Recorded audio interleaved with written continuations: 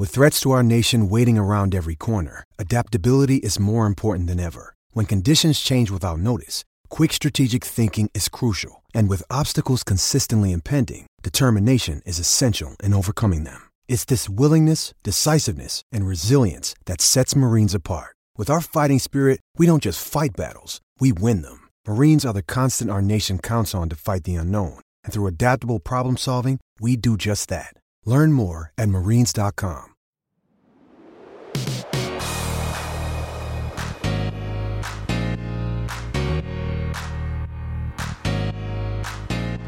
Welcome to the podcast that is always up to speed with MotoGP here on the Overtime Media Network. Joining you today, as always, is Mr. Mark Daly and Mr. Mark Hamilton. Today, we are going to dive into the meaty topics of the MotoGP preseason. How is Valentino Rossi going to do with his new team? How is Marc Marquez going to look coming back after a major injury? Now, I realize I probably made this long-winded joke before, and I'm starting to go a little bit red.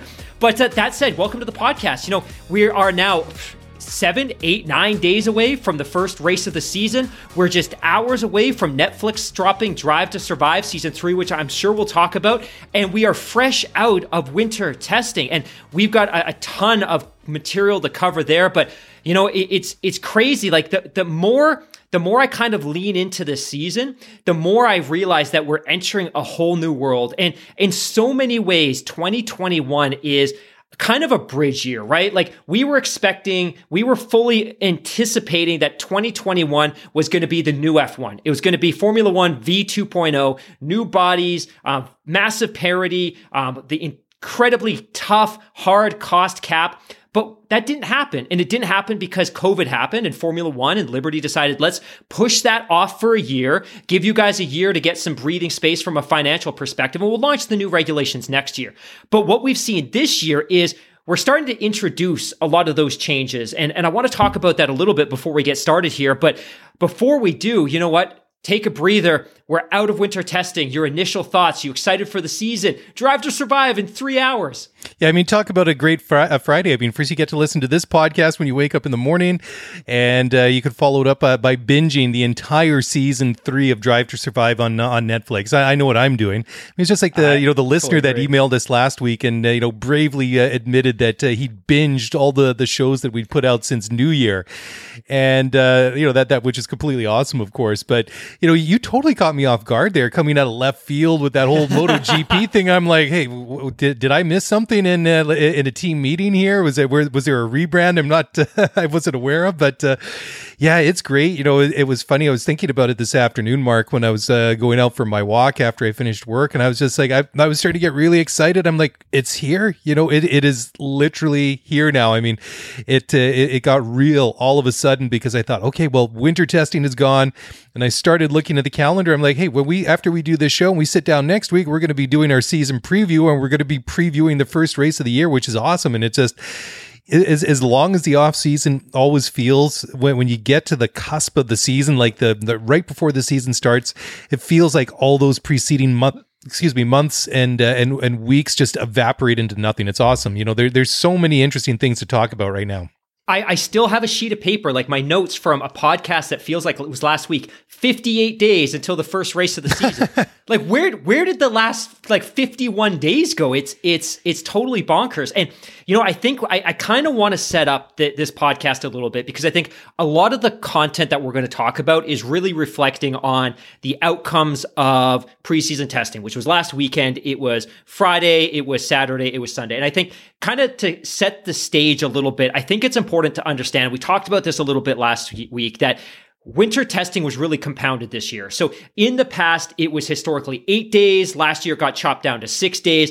This year, it's 3 days, which means that teams really have 3 days to do a technical shakedown of their cars before you go into the first race weekend of the year. And again, this is all about reducing cost and creating parity. So what we've seen and what we're going to talk about today is going to be a little bit awkward because for a lot of these teams, like they're rolling these cars out. If they have a bad day, if you have a gearbox issue or a battery issue, you lose possibly 33% of your entire winter session. So I think that's important to understand. I think that the next thing that's really important to understand, and I heard this on a podcast earlier today, the Shift F1 podcast, so I'll give them full credit, but they made a really great point. And they were talking about the fact that if you wanted to go and find the 2020 F1 cars, for the most part, they don't exist because that car has fundamentally been integrated into this year's car. Because the parts carryover is so significant, these teams didn't, for the most part, build any new cars. They simply recycled last year's cars. So the last year's cars, the 2020 cars, are effectively absorbed into these Frankenstein 2021 cars. And it's really important to understand that there are some major suspended components going into this 2021 car. So the suspension's identical, the gearbox is identical, the chassis is identical, the survival cell is identical. And really, with the exception of McLaren that kind of got a waiver because they had to make that power unit switch, these cars are very, very, very similar to what we saw last year. Now, there's also been, and I kind of want to tee this up as well, some fairly significant rule changes. And the primary emphasis around this was F1's looking to decrease downforce. So the Formula One teams, their engineers have done such a great job building these super slippery cars that they're shredding the Pirelli tires. And that Pirelli's engineers can't keep up with the team engineers that are building cars that are becoming too fast for the tires. So they've done a couple of things. One, to reduce downforce, they've made some significant changes to the floors of the car, which we talked about last week. They've changed the diffuser. They've changed the brake ducts. Now, one of the things that I also learned this week, and I didn't actually know about this, and I think it's really interesting to talk about a little bit, is Formula One has now imposed a sliding scale. So for teams in the off season, the amount of time that they're allowed to spend in the wind tunnel or working through computational fluid dynamic computer simulators, the amount of time they're allocated to use those resources varies based on the performance last year. So for instance, Mercedes won the Constructors' Championship, they won the Drivers' title. They get a fraction of the time to use those resources that a team like Haas or Williams would, which I thought was really interesting. We're not going to see DAS this year, and I don't know if we're going to touch on this. That was something that Mercedes kind of surprised the world with when they showed up to preseason testing with it last year. And the other big one is that in the past, and last year, for example, teams were allowed to bring upgraded power units throughout the season. So you know what? Last year, they were allowed to bring 2 new power units, which means, hey, we bring a power unit to the winter testing, we can bring a new one a couple months later, and then we can introduce another one later. So the teams were allowed to iterate on the power units coming into this season, but the minute we hit Bahrain, that power unit is frozen, and they can make no further changes to it until the end of the season. So if they show up with a crappy power unit, you're stuck for the year. There's no iterating. There's no changes. So for a team like Ferrari, it means they better have gotten that recipe right from the very beginning. Yeah. So I kind of wanted to set the table for what we're going to talk about because I think a lot of this is kind of foundational and good knowledge for the conversation that we're going to have today. Yeah. Well, there were a couple of things that really stood out from winter testing. Number one was like the changes to the floor. And the one thing I found really, really interesting was the fact that Mercedes has gone with like this ripple floor along the edges because, they've made these changes and now they've done other things by putting like these fins at the back, some of the teams, to try and direct the airflow around the rear tires and things like that. And then you got McLaren that it's going to come up with this radical diffuser design. It's really quite interesting because, usually I don't obsess on these little details too much, but this year I find it really interesting because, like you say, we've got these Frankenstein sort of hybrid cars that are sort of bridging this year till next year when it's going to be, completely new Formula One, right? Totally. And it's but that that notwithstanding, I find it interesting where you see some of the teams have decided to spend their tokens. McLaren obviously had to spend their tokens heavily on the fact that now they have a Mercedes power unit going into a car that was designed to hold a Renault engine. So that was one of them. You see AlphaTauri, for example, that have invested heavily in redesigning the nose on that car, among other things.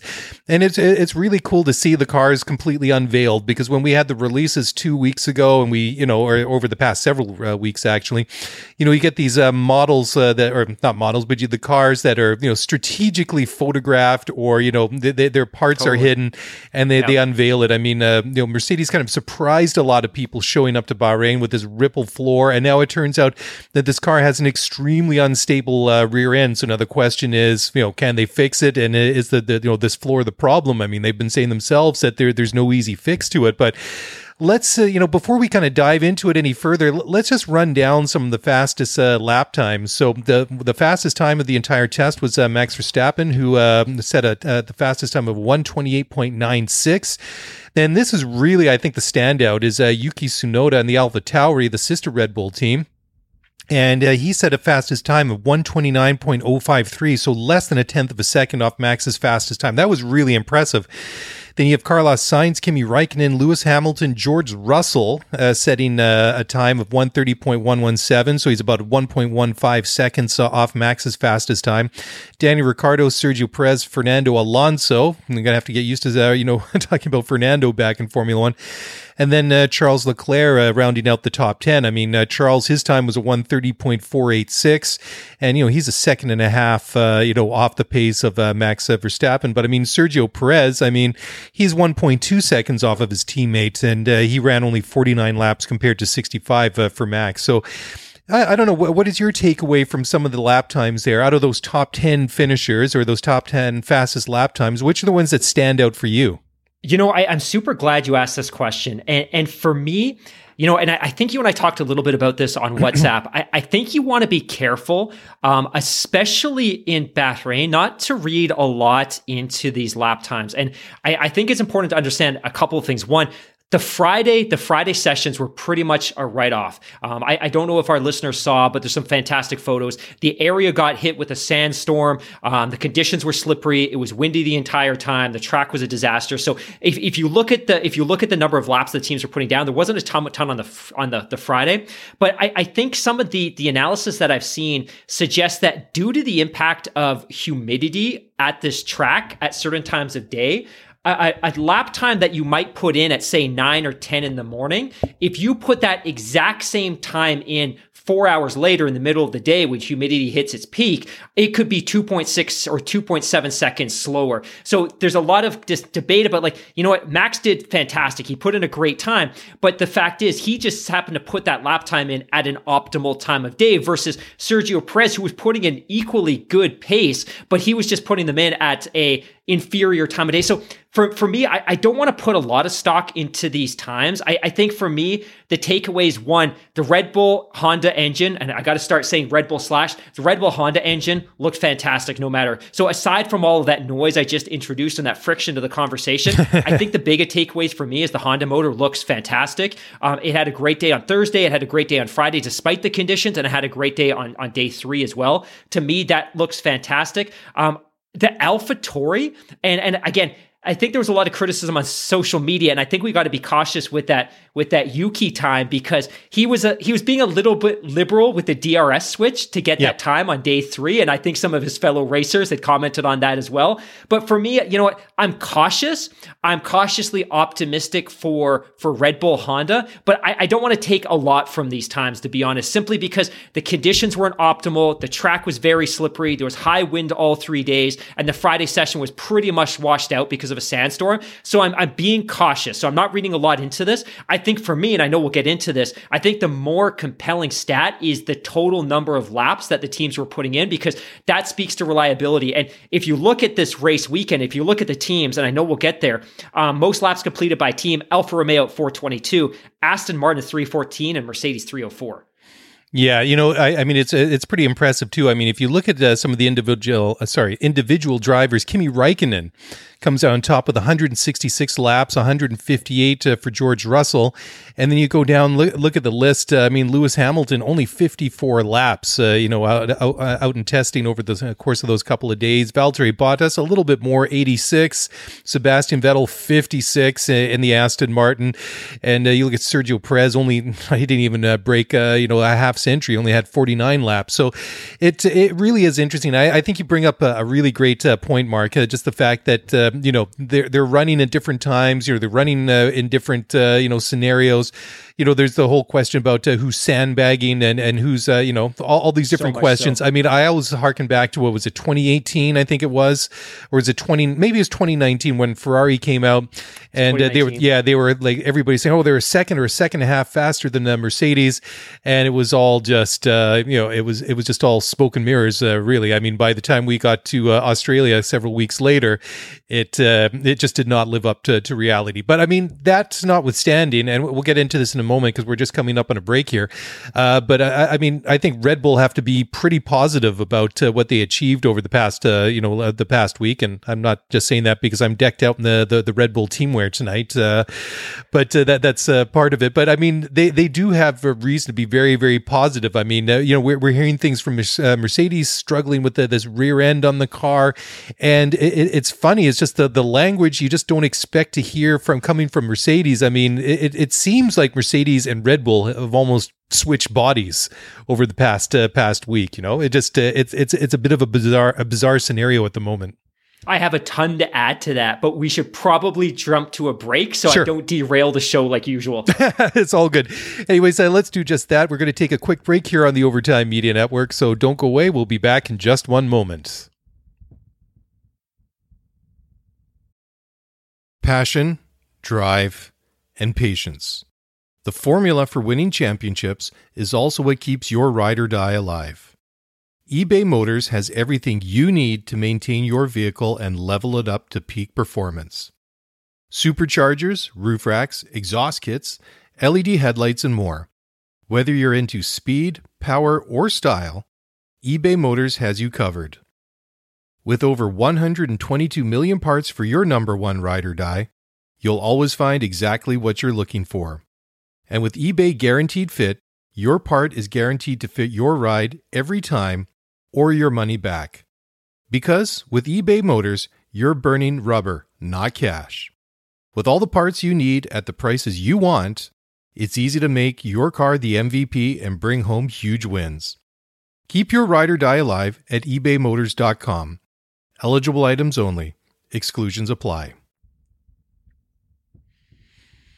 All right, well, welcome back to the podcast. As always, up to speed with Formula One here on the Overtime Media Network, coming to you in podcast and also on YouTube. To welcome to all our listeners and viewers this week. So, Mark, going back to winter testing, which we talked about in the first segment of the show here, and I think we really need to just discuss the situation a little bit further between Mercedes and Red Bull, because, as I said just before the break, Mercedes obviously struggling with the rear end on that car. They're saying that there's no easy fix to it, and it's almost a little bit of sort of fatalistic and, I don't want to say defeatist kind of tone, but just not the sort of language you hear from Mercedes. You have Bottas saying, well, they had a decent recovery. It was a decent test and things like that. And then you have Marco on the other hand at Red Bull saying, this is the best test that we've ever had since Red Bull's ever existed. And, it's completely the opposite sort of tone that you're hearing from both of them. And I find it fascinating. I mean, you obviously can't count Mercedes out because we've seen them, hit some snags over the years, and then they go back and they double down. They come back 2 weeks later at the next race, and it's like nothing ever happened, and they're better than they were before. So I mean, they're going to figure it out. The question is, can they figure it out quick? And when they do figure it out, how are they going to match up against Red Bull? I mean, the litmus test, of course, is going to be in a week's time when we get to the first race, but there's an awful lot of question marks out there heading into the opener. I completely agree. I got to share something that one of my close friends had messaged me on WhatsApp a couple of days ago. And he'd made this comment about the fact that he's like, I'm so sick of how humble F1 teams are when they're being interviewed during winter testing. It's like, you go up to a driver on a team's like, well, we're trying, but this team looks amazing and that team's awesome and their pace is fantastic. It was really interesting because you kind of speak to that with Red Bull, which is Helmut Marko's like, hey, this is just flat out the best winter testing we've ever had. And it's relatively unusual for a Formula One team to demonstrate that degree of confidence because the season starts so quickly and things can turn on you so quickly that quote can kind of just sit there for the rest of the season as your performance deteriorates weekend over weekend over weekend. So I thought it was super interesting that he was willing to make a comment like that. But it also speaks to the fact that I think they've done some really important foundational things, and I think they've done some really important technical things. And Honda themselves have been pretty open about some of the changes that they made to the power unit. So the power unit that Honda brought to Red Bull, to Milton Keynes during the offseason, is almost a completely new build. It's an all-new power unit. It's smaller, it's lighter, it's got improved thermal efficiency, it's far more compact, and it sits lower in the car, which provides a lower center of gravity. So Honda is ecstatic about the power unit. it. Honda themselves, kind of speaking to the level of confidence coming out of the Red Bull family right now, they believe that the Honda power unit that they showed up to winter testing with produces more power than the Mercedes power unit that won the constructors and the drivers titles last year. They are full of confidence. So from a technical perspective, I think they're in a really good place. They've obviously made some significant changes to the suspension, which we talked about, but foundationally, and I think this is the reason they're probably so confident, is Perez looked fantastic. Sergio looked fantastic. And again, if you look at the timesheet, he's a couple of seconds off of Max, but ultimately I think a lot of that just goes back to the fact that he was running at a less optimal time of day. And when you reverse engineer the lap times, and if you reverse engineer the G's he was pulling in the corners, the times are pretty comparable. In fact, it's conceivable that if they were running together, he may have been outpacing Max a little bit. So I think the team is ecstatic, and I think they feel very, very confident that the package they've brought and the driver lineup could help deliver them a Constructors Championship. And you look at the last couple of years, that was never going to happen. You can't win a Constructors when you have a driver consistently on the podium and the other driver in 6, 7, 8, 6, 7, 8, 6, 7, 8. Like, I think they have all the reason in the world to be confident. And to your point about the Mercedes thing, we've seen this before. 2019, Ferrari comes in, they're laying crazy lap times. Mercedes looks a little bit slow. But I think the main takeaway for me this weekend was the body language of Bottas and Hamilton. Like, you made that fantastic comment about defeatist. Like, it's one thing to read a quote and say, hey, look, we've got lots of work to do. Red Bull looks really good. But when you saw the video interviews, they looked defeated, man. And that was my biggest takeaway from the Mercedes camp. And I still have supreme confidence, but I was shocked to see that. Yeah, absolutely. I mean, it's not something that we're used to seeing. I mean, we like I was saying just now that we've seen these certain instances over the years. I mean, Monaco, what was a couple of years ago, was one where it was just an awful weekend, and they just went back to the factory. They doubled down for that 2 weeks, and they came back to Montreal, and they were better than ever, right? So it's just really interesting because you have James Voles. He's talking about they have no idea what's causing with the instability in the rear end, and like I said, Bottas was saying, it was a decent recovery or a decent testing session. I mean, decent just does not really, that's not really a word. Yeah. I mean, when it comes to Mercedes, decent is just not good enough. I mean, they are the gold standard. I mean, they have constantly reset the bar higher and higher and higher each and every year since 2014. So decent just doesn't cut it for these guys. And then, but just more to your point, what you're just talking about with, Sergio looking good, Max looking good, the Red Bull looking good, and the Honda, engine looking extremely strong. You have Lewis saying that that the Red Bull is going to be a different animal this year. I think that Mercedes, for the first time, is legitimately feeling some heat. I mean, I think they felt some heat a couple of years ago, especially in the first half of 2018. But I think that was more over the course of the season, once the season got going, and Seb's racking up some wins here and there, and he was legitimately pushing Lewis through the first 2/3 of the season, definitely until Monza, and then after that, the wheels fell off the whole title challenge there. But I mean, I think that due to the fact that Red Bull looks so strong in testing, and they're struggling a little bit right now, I think that they're legit nervous going into the season next week, and I think they should be. Yeah, they should be, absolutely. Yeah. And I think that if you're a fan going into the season, you don't cheer for well, obviously if you're not cheering for Mercedes, but I think just almost from a neutral point of view, from Formula One's point of view, it's setting up to be a cracking opener in the desert next weekend. I just can't absolutely wait. It's gonna be great. It's gonna.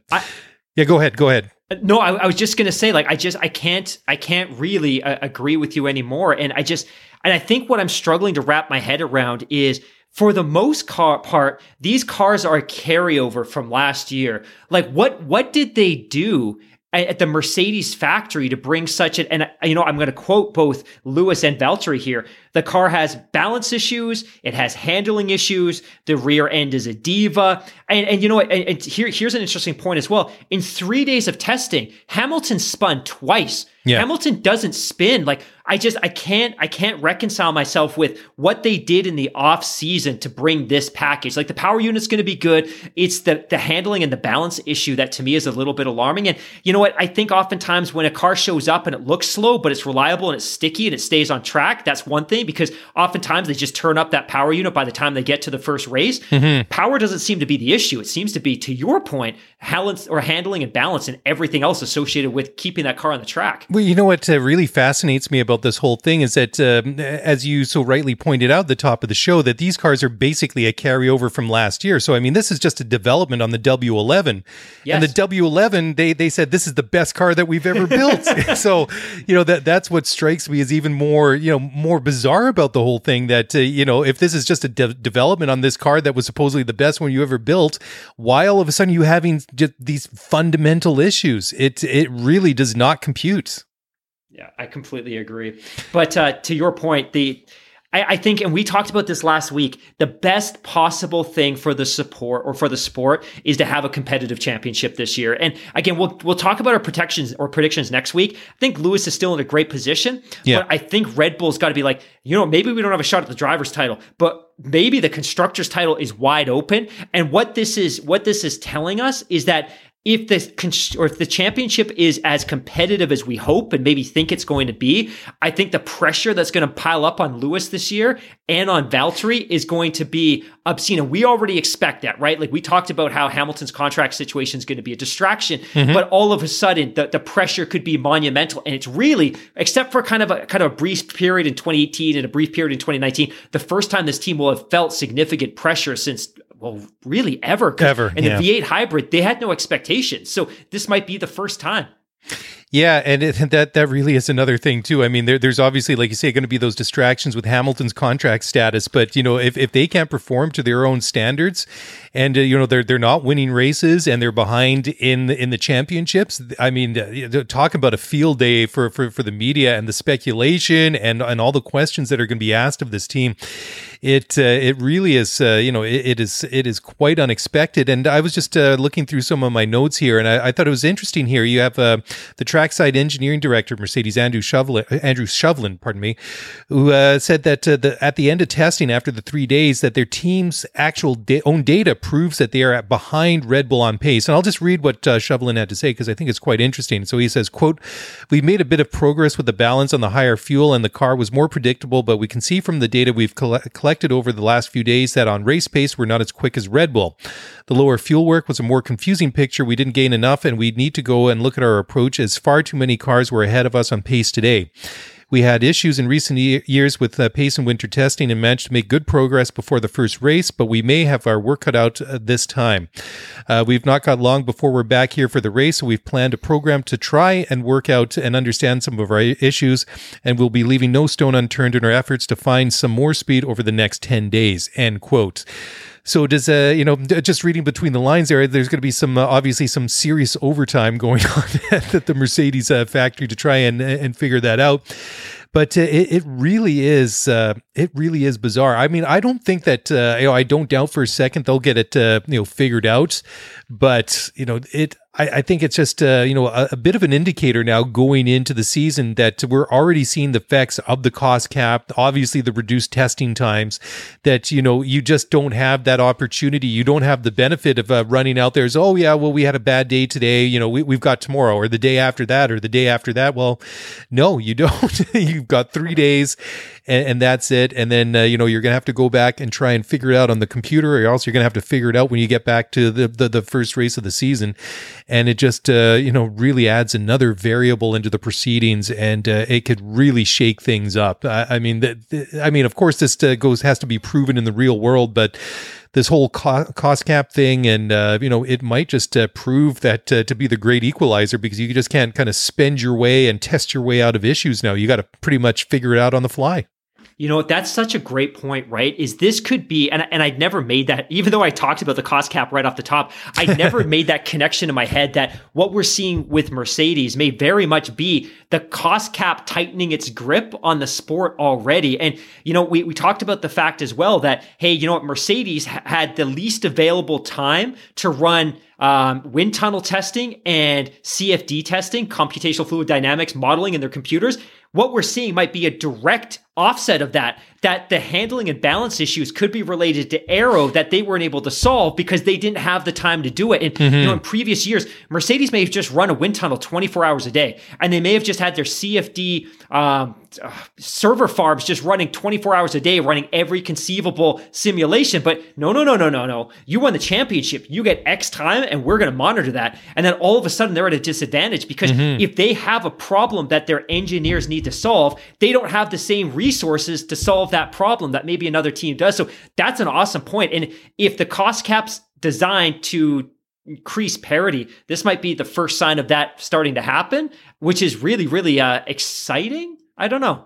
It's definitely interesting. I mean, you would think just the fact that everybody has the same amount of money to play with, but I mean, if you throw in some of these other factors as well, that, because of where you finished up in the championship, limits of what you can and cannot do when it comes to certain areas, the amount of time you have to develop or work on certain areas. Yeah, I mean, every minute literally counts. And if you can't get it done within your allotted time, then, sorry guys, but that's it. Try again next week or next month or however they sort of dole out these different things. But yeah, it certainly adds a lot of different things, a lot of different factors into it. And I mean, I guess there are more than one ways that you can kind of introduce parity into the sport rather than just what's happening with the cars on the track. And maybe that's what the sport is, maybe really missed or maybe didn't have the foresight to see in years gone past is some of these, I hate the term out of the box, but, it is exactly that, the out of the box thinking and approach to, okay, well, what can we do to, promote parity in the team? Like what can we give the teams that aren't doing as well? What can we give them in, other advantages if you finish lower down the grid? Because I mean, if you finish lower down in the grid and, you have teams like Williams that are only, maybe getting a 1 or 2 points in the constructors, and, that's, a massive amount of money that they're not, taking home in prize money from the Constructors' Championship. So, I mean, they're taking double hits all over the place. So I'm glad to see that they've done, they've thought of other ways. But hey, Mark, let's just take a quick break here and we'll come back. We'll pick it up in a moment, and we'll keep on going talking about the winner of what we like to call the Winter Championship here on the on the show. So don't go away, guys. We'll be back in just a moment.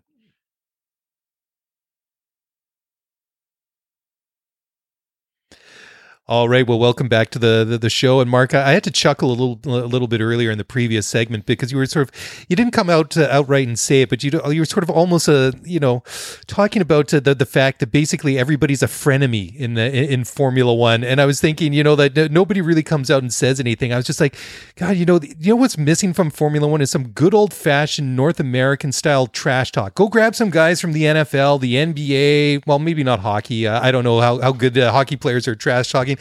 Just, I don't know, get like 5 or 10 guys in there and just get them to school Formula One drivers and people, teach them some trash talk.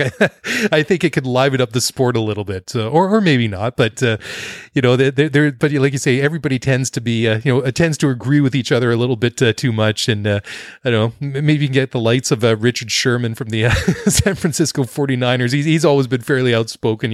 Get some guys like that over that. It would lend a little bit more color to the sport. Or maybe I'm completely wrong. Anyway, so where should we take it from here, my friend? You know what? I would love if we have the opportunity, and I think we've done a really good job of kind of reflecting on the Mercedes performance. And again, I want to be clear that if Mercedes shows up this coming weekend, and they are not this coming weekend, next weekend, and they look dominant, don't be surprised. But I think what we've shown, or we've seen this last weekend, is there might be some cracks and that cost cap might be tightening its grip a little bit. But I think the one team that I would love to be able to talk about a little bit is McLaren. Yeah, absolutely. Sorry, I'm just hydrating here. You kind of cut off a little bit before I was ready. Yeah, absolutely. McLaren is one of these teams that I think we obviously should be looking at this year, because I mean the big thing is they've gotten away from the Renault engines. They're going back to partner with Mercedes, which they obviously enjoyed a mega successful period in their history when they had that partnership some time ago. But the thing is, they came off a very successful 2020, finished 4th in the championship. And I mean, the signs had kind of been there over the previous year, 18 months or so. But last year, I think they were a real revelation. I thought that they they really did well. Both Carlos Sainz and Lando Norris maybe didn't really grab the headlines a lot, but from start to finish in what was a bizarre year to begin with in the middle of a pandemic, I think they did really well. But the question is, how are they going to do this year? I mean, we like I said, they've got the Switch, the new power unit, and you just kind of makes you wonder, how is everybody around them going to compare? I mean, they've kind of come out of nowhere. They've really surprised people with this very innovative diffuser that they're running, which they said that they're really surprised that nobody else kind of caught on to, which kind of takes me back more than a decade to the debut of Braun GP and that double floor, whatever they were running back in 2009, which really caught everybody by surprise. And, there was a lot of questions about the legality about that back then, as there were some questions about this diffuser design that McLaren are having. And, ultimately it was all decided, in both cases that everybody realized it was legal. And I like that. I love it when teams are able to come up with designs like this that are completely unexpected. It's really, it's showing a lot of ingenuity, especially in this new era of Formula One, in the cost cap era. You got to be a little bit more creative with what you've got, and they've certainly found a way to make this work. But the big question is, they could have a quicker car than last year, but depending on what everyone else does around them, they may or may not be as successful as they were in 2020. Absolutely. And the question's going to be this coming season, was 2020 a fluke, right? This was a team that finished third in the constructors, and we've talked so much about the fact that they benefited possibly more than anybody by the Ferrari performance. They benefited by the fact that Aston Martin Racing Point had points taken away from them, that they had some soft performances, that Lance had COVID and had a couple of tough weekends. They benefited by a lot of things. But that said, you can't take away the performance that they did have. My takeaway from their performance this past weekend was very, very positive. This was a team that put in, I think, about 325, 330 laps. Not a ton by any measure, but I think a lot of that was by design, that they were looking more at the technical and data consumption angle of the weekend as opposed to just putting in a ton of laps for the sake of putting in laps. They also did get some time at Silverstone shortly after they launched the car back in February. So they had a lot of data coming into this weekend. So this weekend wasn't as critical to McLaren as it was a lot of other teams that haven't had a car on the track yet this winter. And I think that one of the bigger questions for them was, you're taking a car that was fundamentally designed 18 months ago for a Renault power unit, and you wedged a Mercedes power unit in it. What is that marriage going to look like? And I think that the answer is, it looked exceptional. The car looked great. It balanced well. The feedback from both Nando and Daniel regarding the performance of the car in the corners, out of corners, how they were able to rotate the rear end, all of the feedback from them about the car was very, very, very positive. Power delivery looked good. I think that ultimately we probably respect the fact that this is still possibly the most powerful power unit on the grid. I guess it's ultimately going to depend on how that Honda unit looks the first weekend at Bahrain. But ultimately, the package looks good. The drivers look good. They were consistent. They didn't make mistakes, and they didn't have any reliability issues. So I think they're in a really good position to be competitive once again. I think the one big question is that the midfield, and I'd seen this quote and I can't remember who said it, but the midfield has now just become the field. Yes, right? yeah. Like you have maybe I one saw or that two quote teams too. at the top. Yeah. One or two teams at the bottom. So you've kind of got Mercedes and Red Bull up here. You've got Haas and Williams down here. And then you've got this group of 6 teams in the middle, and almost anything can happen. But ultimately, I was really, really impressed with McLaren and the package that they showed up with. They just look organizationally in a really, really, really, really great place right now. That Mercedes power unit bolted to that existing chassis, that's an incredible engineering feat. And it's funny because, and we talked about this so many times, we've seen this before, right? Where a Mercedes power unit is bolted to a chassis that was designed for somebody else's engine. We saw that with Braun, and we know how successful that was. But I'm incredibly optimistic for what this season could look like. I'm not suggesting they're going to win races, but I think they're going to have a flurry of podiums throughout the year. That would be really exciting because we were talking earlier in the show, and quite rightly, about how strong Red Bull came out of the test. I mean, I think you got to have to give an honorable mention or runner up to McLaren, because the car looks good, the engine obviously looks good, and I think that they've got an extremely strong driver pairing in Danny Ricciardo and Lando Norris. I mean, Lando, I think, is in a great position. He's coming off 2 very strong years, starting out in Formula One, partnering up with a guy that's been in Formula One for quite some time. He's won races. He's, Ricciardo's a proven quantity in Formula One. We know what he's all about. And I'm really excited to see what this team can do this year, because they really have gone in the right direction over the past couple of years. I mean, this is a fundamentally different team than the Fernando Alonso and what was his name, Boulier, when he was at the team, and the Honda engines back in 2015. I mean, they've made changes right at the foundational levels, and they've put such pointed such good people in key areas of this team, and slowly but surely we've seen them really reap the rewards of that. But of course, I mean, like you say now, and I saw that same quote now, it stood out at the time, and I can't remember who said it, but it seemed fascinating to me that the midfield is now just a field, and I think that could be extremely exciting to watch. And I think also too, what should be exciting to see and interesting to see is if you have your front runners, which we assume are going to be Mercedes and Red Bull at the moment, how far is that gap going to be to the best of the rest, or in this case, just the rest, right? And then, of course, I guess the wild card in this one is going to be Ferrari. Where are they going to line up in here? But I think that McLaren, really gets a special mention coming out of winter testing, and it certainly is. It's going to be an interesting one to watch, because I mean, they could have a better car, and they could potentially not finish as good as they did last year, or maybe better. But I mean, I think what you're saying there is that if they do end up with like you say, a flurry of podiums this year, I think that would be exciting. It would be great to see them back up there, and I think both of these guys, Norris and Ricciardo, are probably just licking their chops and just ready to jump in that car and fired up when the lights go green next weekend. I think they're ready to go. I think they look great. The one thing I want to add about McLaren before we move on as well is they've done all of this against a backdrop of financial crisis. The McLaren road car division, the enterprise as a whole has been going through a financial crisis. So the fact that the business has been able to separate the F1 operations team and make sure that it's as Teflon and isolated and insulated as possible from everything else that's going on in the company has been fantastic. And again, the company's hemorrhaged cash. They've had to sell their famous Woking factory and go through a leaseback agreement. They've had to borrow a ton of cash from the Bahraini government. Like, they've had to do some pretty drastic steps to keep liquid through all of this. But ultimately, the fact that they've been able to insulate F1 operations and allow them to continue to build and not stagnate and not suffer as a result of the financial pressures the organization have been feeling is fantastic. So totally agree. They've got the right people in key roles making the right decisions, and I can't wait to see how this turns out during the season.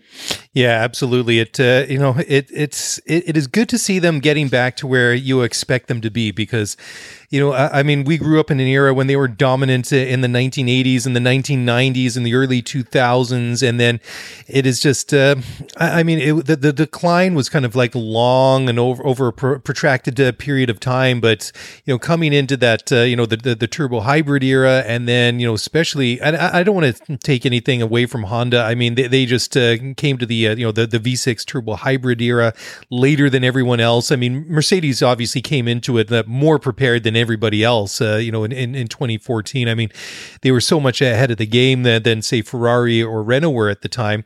And, they spent a significant time obviously preparing for that as well. I mean, Honda, they came in a little bit later, and they started their program later on. But I mean, certainly it seemed at the time like the McLaren Honda revival was going to be, a real thing, and obviously turned out to be otherwise. And, let's not forget, I mean, in all these, these costs issues and financial issues that they face. I mean, when they broke that deal with Honda a couple of years ago, what did it cost them? Was it £100 million, $100 million?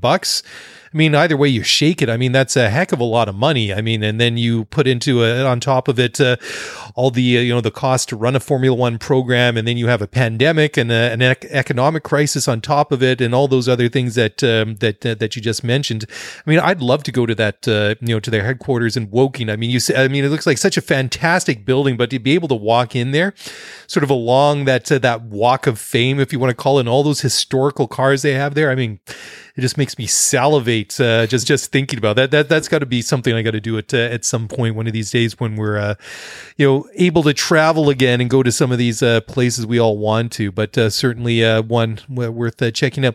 Now I want to talk. I just want to get this one rolling right now before we go into our next break in a couple of minutes, Mark. But I think one that really stood out in winter testing was just how much Aston Martin were off the pace. I mean, Lance and Seb were like 6.5, 7 seconds off the pace. I mean, this is something that even Williams haven't sunk to those lows in some of their darker years in recent times. What was your takeaway from Aston Martin over the testing? Well, thank you for asking. I think my biggest concern is reliability. And you know what? I've made a couple of notes here. They had gearbox issues, they had electrical issues, and they had turbo issues. None of those are good signs. Lance managed to put in considerably more laps. I think he put in about 200 laps in total. I think his teammate, oh my gosh, I think his teammate put in maybe a fraction of that. Vettel was really bitten ultimately by the reliability bug, and he, of all drivers, needed to get some significant time in this car. It's his first time with the car. It's the first time with a Mercedes power unit. He desperately needed those laps, and he just didn't get them, which is really, really, really unfortunate. But I think my biggest concern was, despite a couple of flashes from Lance when he hooked up a couple of hot sectors, it didn't look good. And again, I don't want to read a lot into this, but I think coming out of last season, and this team had so much momentum and they had a race victory, this was a really disappointing weekend. And the reliability piece for me is the single biggest concern. That said, you and I haven't talked about Aston. Your thoughts? Are you in panic mode? Because I know you and I were both so excited about them. Or are you being a little bit more cautious about the performance they put down? Well, yeah, I mean, I'll be honest. I was very excited. Had a lot of high hopes for this team coming into the year, but I don't want to hit the panic alarm, the panic button just yet. I mean, certainly it was a very disappointing, outing for them in Bahrain at that test session. I mean, based on what we've seen, especially last year in their final year's Racing Point, I mean, they went out on a high note, obviously with Sergio winning that race right at the very end of the year. So to see some of these struggles that they have with the AMR 21, it was underwhelming. It was concerning, but you hear some of the quotes from Lance and from Seb that they're not ready to panic just yet. I mean, obviously it wasn't the ideal start that they wanted, and I I just worry whether or not this lack of time is going to really impact them more. I mean, you can work through some of these issues, you can figure them out, but it's just the opportunity that the missed time on the track that I really worry about. Getting that real world data is really going to hurt them, and we'll talk about that in a moment. Here, we're just going to head into another break, so please hang on, guys. We'll be back in just a moment to talk about Aston Martin in a little bit more detail.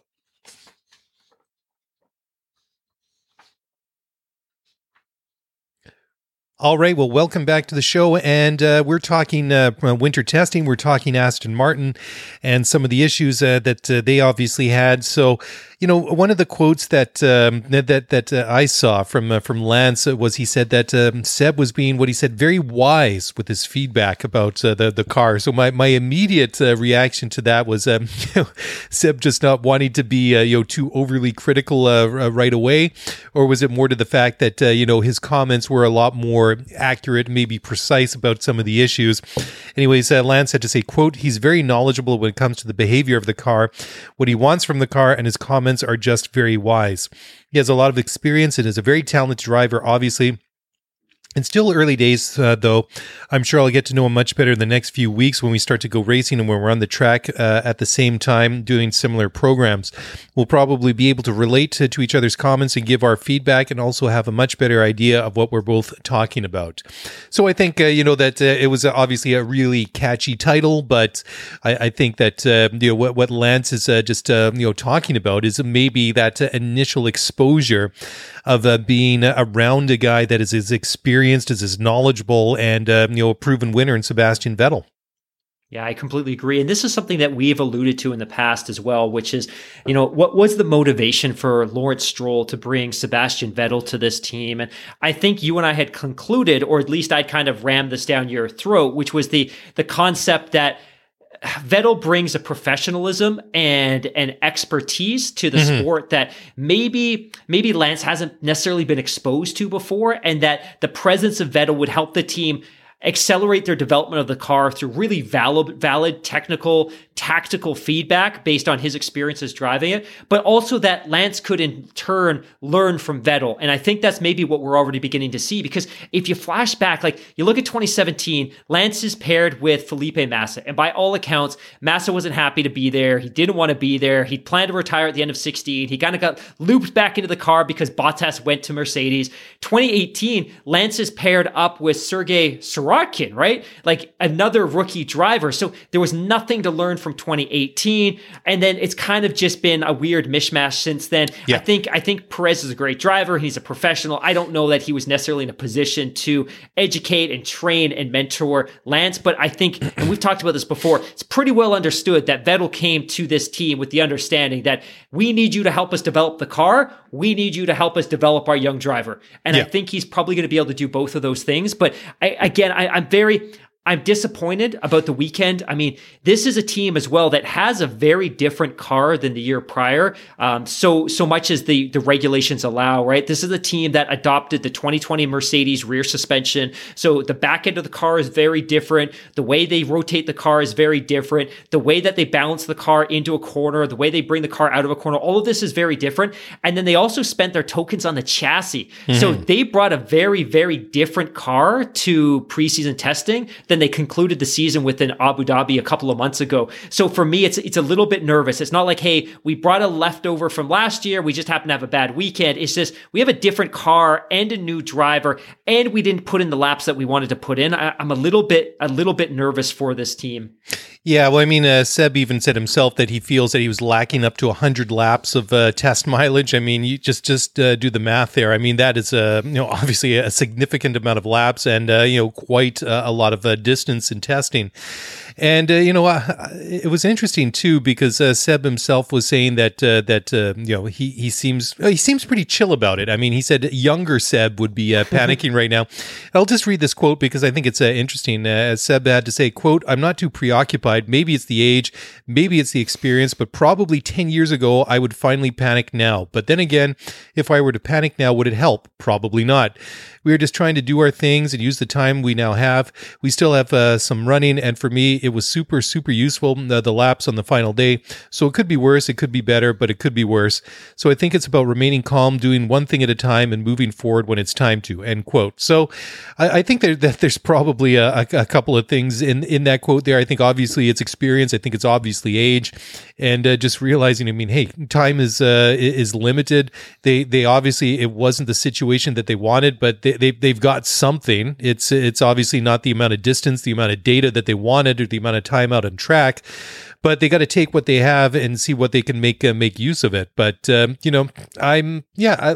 you, I'm a little bit nervous for them. I'm a little bit concerned that perhaps maybe the direction that they went into was maybe a little bit too aggressive, maybe a little bit too drastic, and well, I mean, time will only tell whether or not that was the correct decision to make, and their design and their I guess their whole theory, their ethos for this year. I mean, Ralf Schumacher, obviously a well-known name in Formula One, Michael's younger brother, and also a German, obviously. He was talking about his countryman Sebastian Vettel. He said he felt pity for him about the rough time he had at the Bahrain winter test, and he's a little bit nervous for Seb going into the season opener next week. So what Ralph had to say, this is going to be a tough weekend. So obviously not a man of a lot of words, but certainly I think that's short but very concise and to the point. It's going to be a tough weekend, and when you have a rough test like they had at Aston Martin, it's going to be tough to recover from that quickly. Yeah. I don't know if I could ever feel pity for somebody that's won 4 drivers titles and 4 constructors titles. Yeah, no kidding, right? But I kind of get his point. And you know what? I unfortunately in my head a lot of times I start to project scenarios. So I'm like, oh my God, they had a bad weekend. They're gonna have a bad season. By the second month of the year, by the second month of the calendar, the Hawks are gonna be all over Aston. They're gonna be all over Vettel. They're gonna be questioning whether this is the right thing. And I don't see any reason to be optimistic for the first weekend. And, we talked about the fact that they won't be bringing power unit upgrades at any point during the season. So that's never going to be an option. That's never going to be their escape from whatever woes they're facing. It's really just going to be, can we fix our reliability issues? And can Vettel ultimately adapt to the car to put in the sectors and link up the sectors to put in enough fast laps to get some points and win some races, or at least get some podiums? And that at this point, we haven't seen enough. And Again, I don't feel pity for Vettel, but I feel bad, right? Like the only driver that put in fewer laps than him was Roy Nissany at Williams. And that's because he had one session on the first day of winter testing. And Vettel is a full-time driver that had 3 sessions over 3 days, and he still only put in 117 laps. And again, it's not his fault. There were some reliability issues here, but damn, he needed that time in the car, because the next time he's going to be in the car is free practice 1, and it's going to be at the same track. So they don't get this excuse that, hey, you know what, we were at Circuit Catalunya and now we're flying off to Australia and it's a different atmosphere. Everyone's rebooted. It's the same track. It's the same experiences. It's the same temperature. It's the same humidity. So I'm a little bit nervous. Less so about the car, because I think they can bring the package together. It's just, I'm a little bit nervous for how quickly Vettel can adapt to this car, given the fact that the next time he's going to be in it is going to be a timed practice session. Yeah, I mean, it's pretty radically different to what he's been used to at Ferrari for the past several years. I mean, not only is it different to the car that they had last year at Racing Point. I mean, it's a whole bunch of unknowns, and just to miss out on that, what he really needed in terms of mileage could be a significant handicap going into the season. But yeah. It is what it is, unfortunately. But talking about Sebastian's old team, Ferrari, they keep saying that, or they're saying now that straight line speed is no longer a disadvantage. So, it is quite interesting. I mean, we've speculated about this quite a bit over the past several weeks, ever since that interesting comment about, the whole situation at Ferrari that kind of slipped out in that Twitch stream from Mika Salo. Anyways, I know it's become like our favorite thing to talk about, speculate about over the past 2-3 weeks or whatever it was. But Mattia Binotto, the team principal at Ferrari, said that they could see what he says a noticeable gain in straight line speed compared to last year. And Binotto had to say, quote, "We know how the engine is running at the dyno, but when you fit it on the car, what you may have to look at on the track is the speed and eventually the relative speed to the others. When we were here last year in Bahrain for the race in qualifying, we've been slow here on the straights. We didn't enter into Q3 and we were very distant from pole. Now, if I look at the data, I think at least on the speed on the straights, the speed is all right. There does not seem to be much disadvantage as it was last year. We know it's not only power, but it's a drag of the car as well, as we often said last year. But let me say it's both contributed in improving our speed on the straights. Today, we feel is not anymore a disadvantage," end quote. Well, I mean, a couple of things. I mean, of course, they've gone with this high downforce model on the Ferrari over the past couple of years. I mean, the engine was obviously down on power. I mean, I think we've beat that one into the ground by now, speculating what those were. But it is interesting for whatever reason that they believe that straight line speed is back, and where they're going to factor back into the equation, I think is it's one of the big unknowns coming into the season, because this is a team that sorely underperformed last year. I mean, they really didn't start getting back to some sort of. Well, I mean, they weren't really uber competitive, but they really seem to have broken out of that funk by, I want to say maybe by about the time they got to the Nürburgring. I mean, the first half, maybe even 2/3 of the season were pretty bleak for them. Yeah.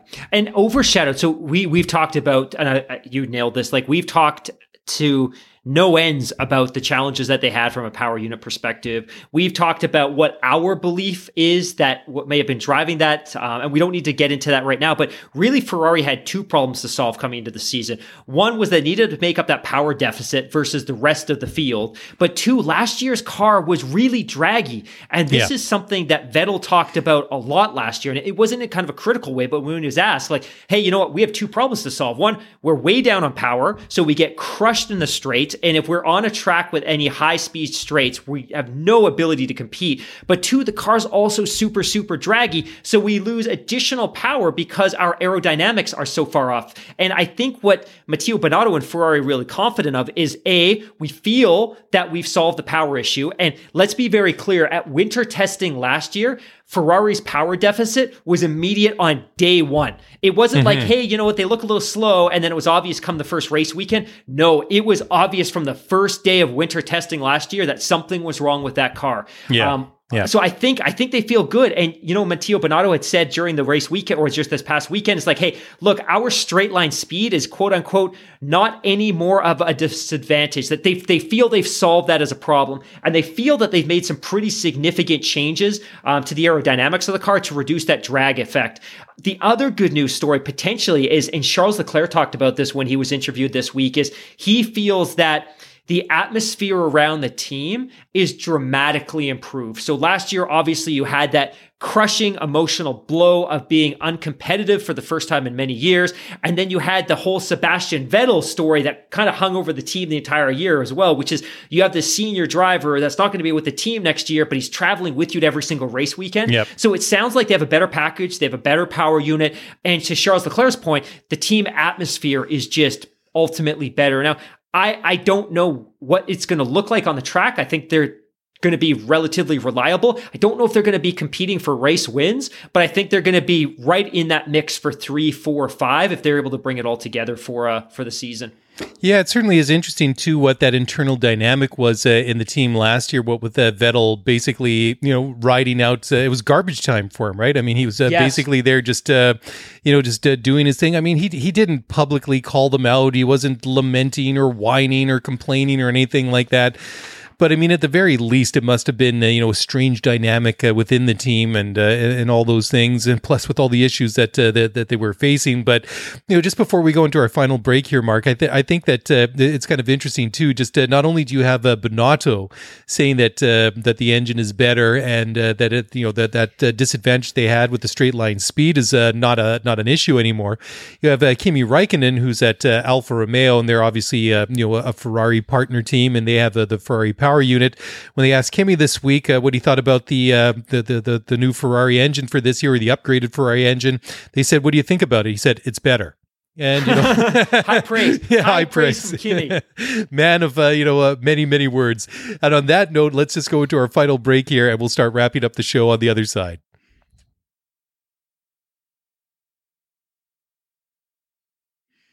All right, everybody, welcome back to the show for one more time this week, and we've pretty much covered a pretty wide spectrum of things, and I really don't know how to finish off that previous segment than with a classic Kimi quote. He really is, he's kind of muted and understated, but he always seems to nail it whenever he gets it out there.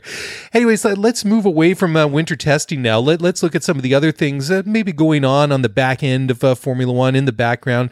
I thought this was kind of a cool story, but apparently Silverstone is going to give away a whole pile of Formula One and MotoGP tickets to key workers that have helped out and done their thing throughout the COVID-19 pandemic. I thought that was pretty cool. So they're giving away, or they've allocated up to 10,000 tickets to give away for the British Grand Prix, the MotoGP race, and the Silverstone Classic, which is all scheduled for the end of July, beginning of August. So I think this is a pretty cool way to give back to some of those people that have been out there working hard and putting themselves in harm's way over the past years. We've all been through this obviously very, very horrible time.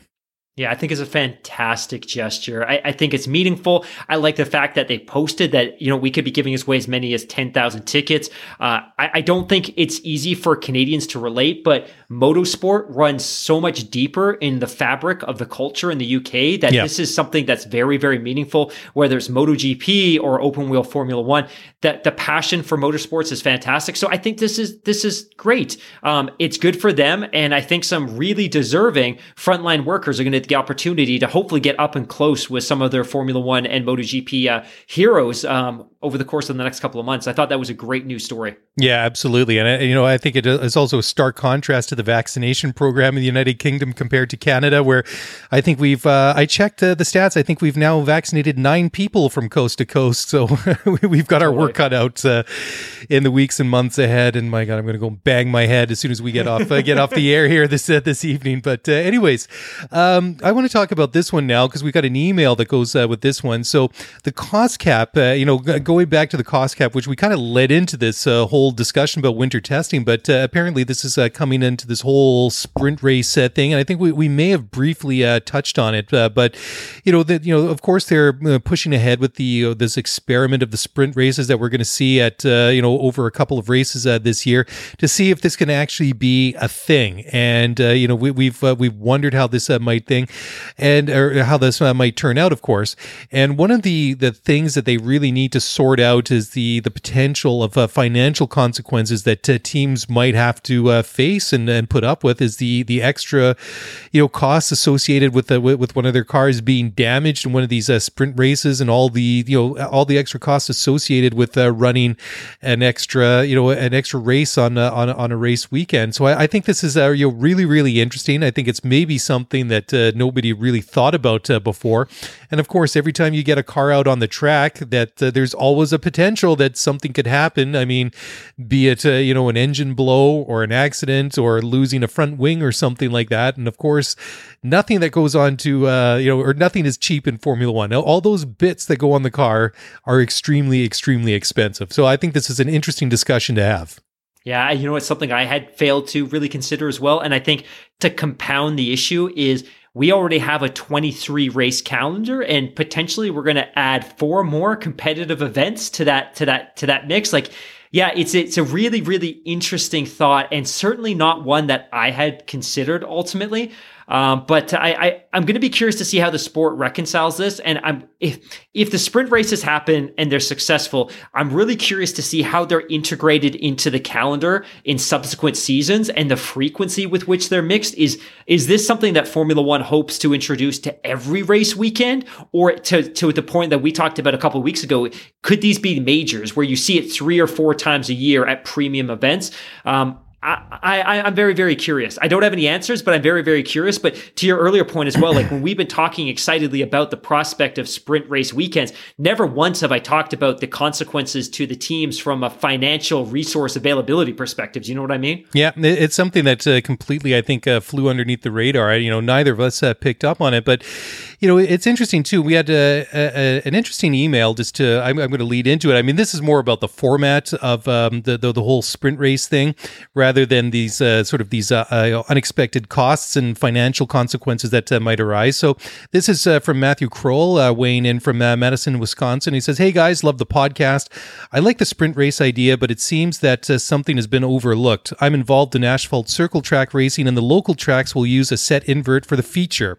We see this in dirt racing as well. There have been discussions of reverse grids in Formula One, but I haven't heard anyone mention a top 6 or a top 10 invert. I think this could create some additional strategy. I don't want to see a full reverse grid, but a 6 to 10 car invert for the sprint race for the Grand Prix could work. Curious on your thoughts." I think it's interesting. I think that is a fascinating idea. I mean, we've talked about it, quite a few times, and both of us are completely 100% against the whole 100% flipped reverse grid.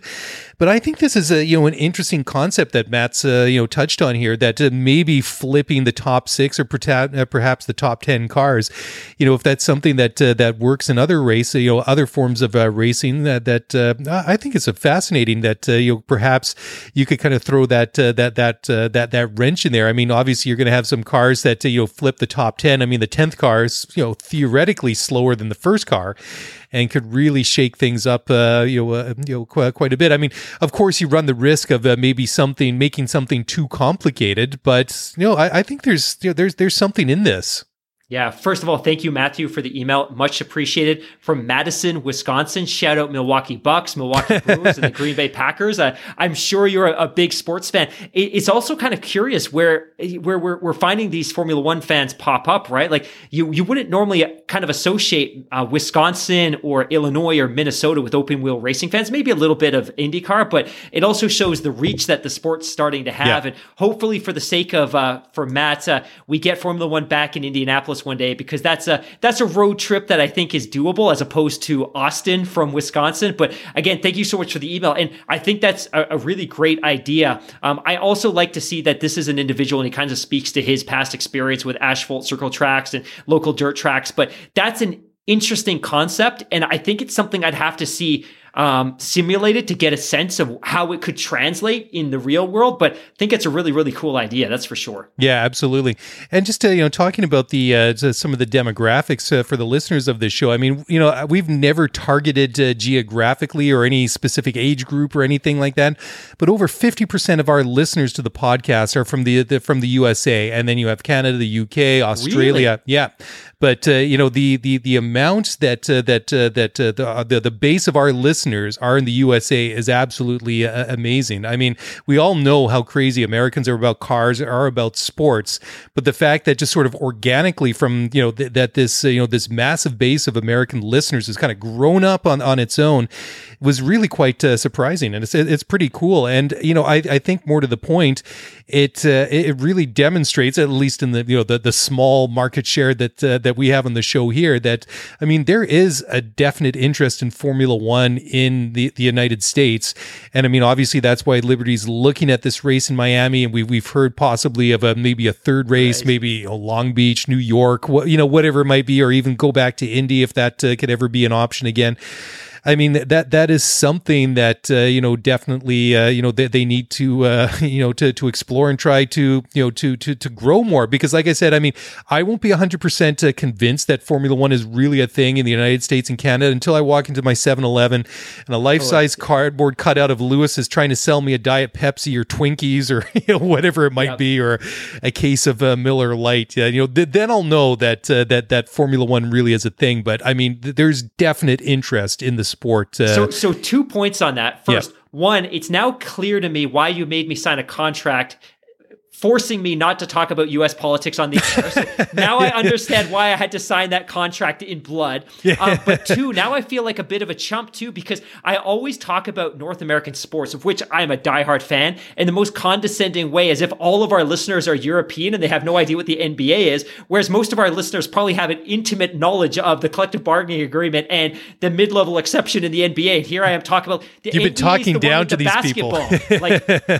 You've been talking down to our audience. They probably know it as good as or better than either of us do. But totally. Yeah. No, it's pretty cool to see where the most of the listeners are. I haven't really dived into it in detail to see if there's one sort of geographic hotspot in the country where people are listening more. But certainly it's a pretty cool thing to see. All right, I just want to go on to the last couple of stories that I'd picked out to look at this week.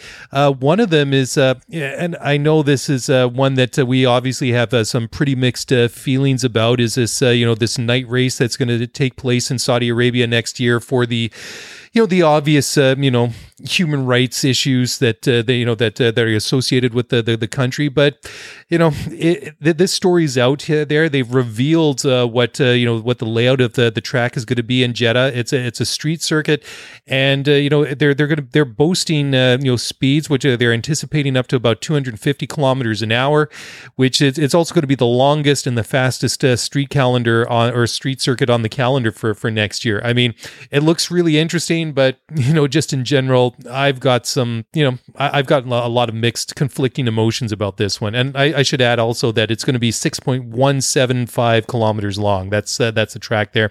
Second longest after Spa on the circuit for next year.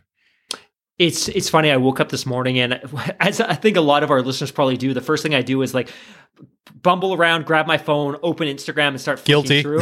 Yeah, exactly, because that's where I get so much of my news. And this was one of the first things that popped up, was a bunch of renderings of the Jeddah track. And the first thing I did was less so look at the images, but more look at the comments. And it's the same thing that I see every single time Formula One posts something about Jeddah, which is every single response is just blasting Formula One for this decision, just for the exact reason that you spoke to, the human rights piece. Like it's going to be very difficult, I think, for Formula One to as we get closer to this race, continue to promote it in the same sense. Like, you know what? I think a lot of people that are outside of that region kind of clump it all together, that it's all the same. But I think from country to country in that region, society and cultural and human rights and women's rights are fundamentally different. And the United Arab Emirates, which is where Abu Dhabi is worlds ahead of Saudi Arabia in terms of being progressive and open and all those different types of things. And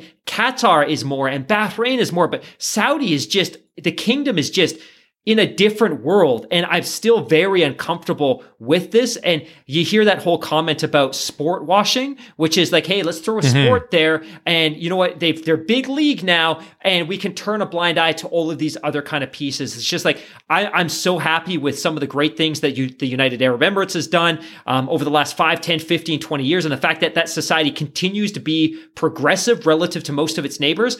I haven't seen the same efforts in Saudi. I really haven't. And I feel like, in a sense, that they're being rewarded with this race, and we all know why it's there, and it's purely a cash transaction, and it's purely because of the Aramco tie-up as a core sponsor of the sport. But I look at this region, and I'm like, the United Arab Emirates has done so many great things, and they've built a great track.